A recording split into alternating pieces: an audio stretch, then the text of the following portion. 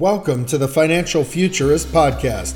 I'm your host, Jason Schenker, the Financial Futurist. Bloomberg News ranks me one of the top financial forecasters in the world in my role as the president of Prestige Economics. I'm also the chairman of the Futurist Institute. And on this podcast, we talk about markets, business, and future technology. This is the Financial Futurist podcast. This week on the Financial Futurist podcast, we'll talk about trade, equity markets, tariffs, and data. We'll cover these subjects and more on this week's episode of the Financial Futurist podcast. Earlier this month, the Trump administration issued proclamations for 232 tariffs on aluminum and steel products. The 232 tariffs are a type of national security tariff designed to protect domestic aluminum and steel production, especially as it's seen as a national security issue. These tariffs were followed up last week by 301 tariffs against the Chinese. 301 tariffs were issued in response to a report from the U.S. Trade Representative on Chinese violations of intellectual property. This is the second U.S. tariff that the United States has issued. It was issued on Thursday morning formally, although during the week there were rumors that this tariff would be coming. Thursday evening in the United States, which was Friday morning in China, the Chinese government announced tariffs that would be applied to 128 different kinds of U.S. goods, including tariffs on imports of agricultural products, aluminum, scrap metal, and other products. But these tariffs aren't going to be the end. And before we get too into it, the most important thing to know about a tariff is that it's actually a tax. Another word for this is an import duty. You go to the airport, there's a duty-free store. That means there's no tax on it if you're buying alcohol, cigarettes, perfume, or candy. And the same is true when we're talking about tariffs for other kinds of products. If there's no tariff and it's duty-free, that means there's no tax to import it. However, if there is a tariff, there is an import duty and it is taxed. That means if you're in the United States and you've been importing steel or aluminum from overseas, that becomes more expensive. This is something designed to help boost the capacity utilization of U.S. domestically produced aluminum and steel, again, to meet those national security aims. The 301 tariff, however, that was announced last week was essentially punitive and was issued in result of a Chinese violation. But the most important thing to know about tariffs is they're kind of like cockroaches, and there's never just one. Because here's the thing, other countries punch back when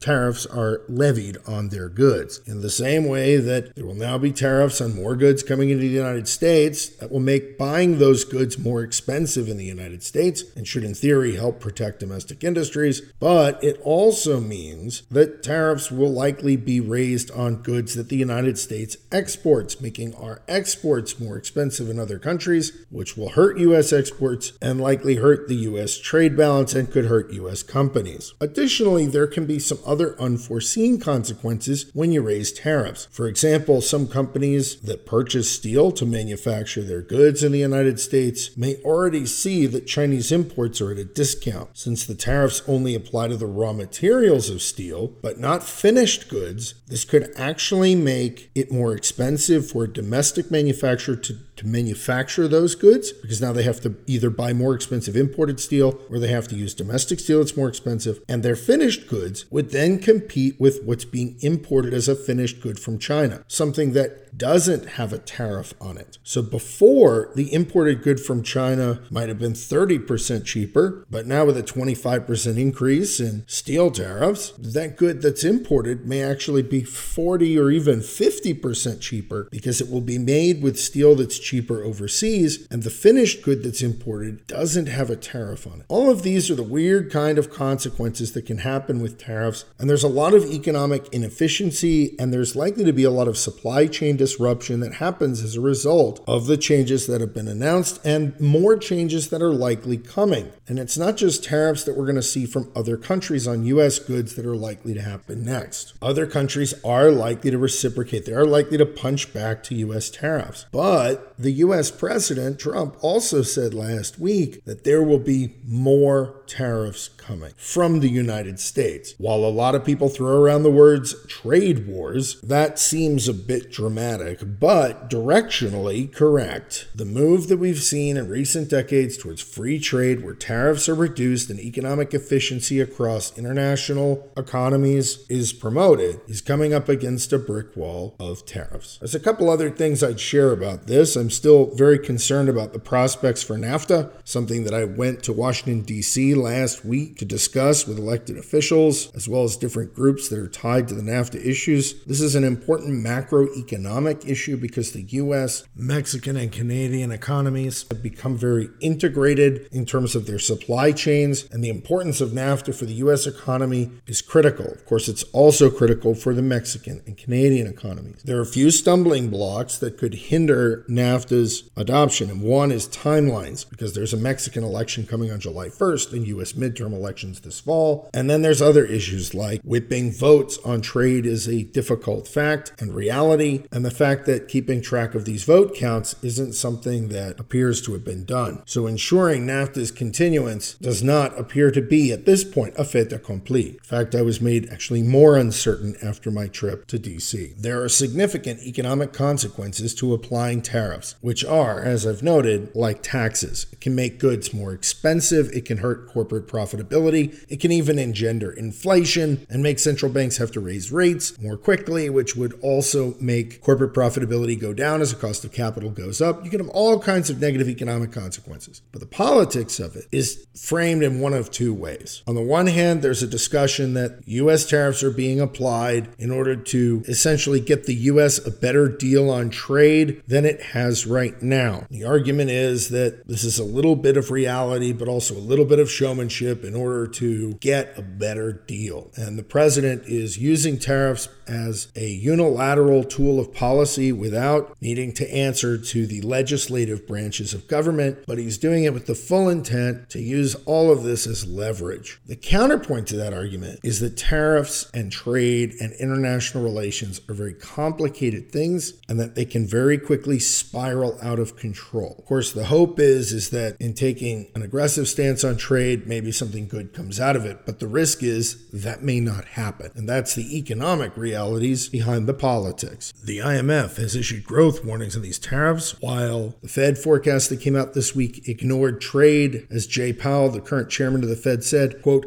"The Fed doesn't do trade. We need to realize that the optimistic numbers for growth that are out there are somewhat in a bubble and ignore the risks that trade, tariffs, business uncertainty, and any other related repercussions are not really fully factored into markets." And that's one of the reasons equity markets took such a big hit this week. It's been something we've been warning about. I've warned about in past podcasts, as well as in written notes to clients. There's a lot of risk around this, and the critical floor for the Dow and the NASDAQ is the 120-day moving average. It's been a critical floor we've watched for 4 years. It was critical for sell-offs in 15, it was critical for sell-offs in 16, and it was critical for the rise in equities from the end of 16 throughout 17 into 18. But last week on Thursday, after the U.S. announcement of the 301 tariff on China, the Dow fell sharply, closing below the 120-day moving average. It was the first close below the 120-day moving average for the Dow since the 4th of November 2016. This is a big deal, and the Dow sold off further on Friday. The NASDAQ, which has been more insulated, we've also cautioned would not be completely insulated from trade issues and tariff repercussions and reciprocations, was a bit more supported in recent weeks, but also closed on Friday below the 120-day moving average. In other words, both the Dow and the NASDAQ are below critical floors that have mattered for 4 years. And the likelihood that things get a lot better in the immediate term seems quite low. In fact, there's a much greater risk that things could get worse as other countries announce reciprocal tariffs, China announces more reciprocal tariffs, and the U.S. potentially announces more tariffs as well, as the president indicated last week that this is just the first of many. This also introduced downside risks to industrial metals prices last week. Aluminum, copper, and a number of other metals on the non-ferrous side experienced significant downdrafts in prices on these tariff announcements. Oil prices remain more supported, but that's more likely tied to the fact that we're rolling up to the period immediately before the summer driving season, which is a critical source of demand that drives the global economy. But industrial metals prices and equities could remain under pressure and could feel more pressure as additional tariffs are announced and more reciprocal tariffs are announced. Each president tries to find a way to use their executive authority with as much oomph as they can without having to go through the legislature. For President Obama, executive orders borders were common. For President Trump, it appears that tariffs may be. A number of experts I know would say that the issue of tariffs seemed to have been settled by Adam Smith in The Wealth of Nations, a book he wrote in 1776. But here we are in 2018 discussing tariffs and trade. And when it comes to tariffs, just like taxes, more of them is not usually a good thing.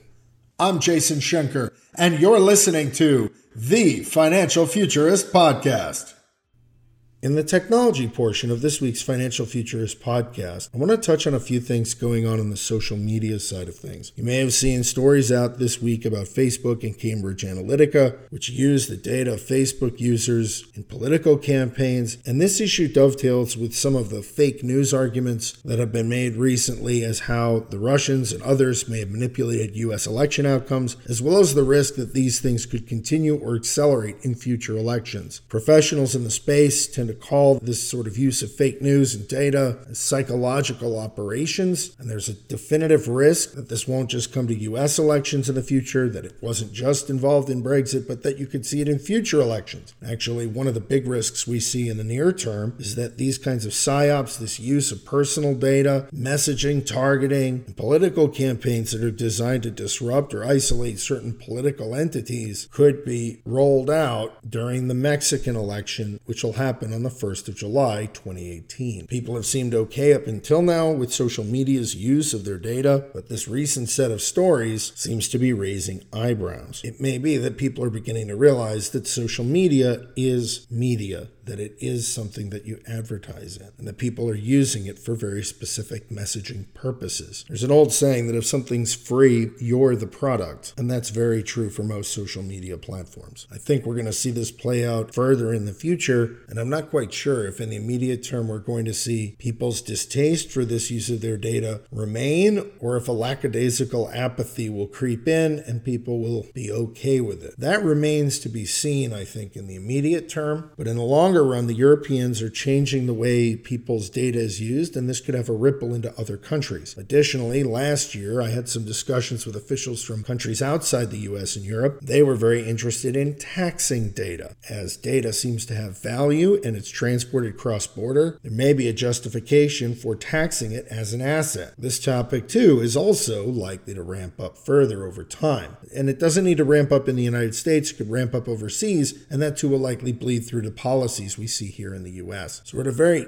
interesting crossroads for social media and data and their shadow side. In the same way for the economy, we see that trade and tariffs can also have a shadow side.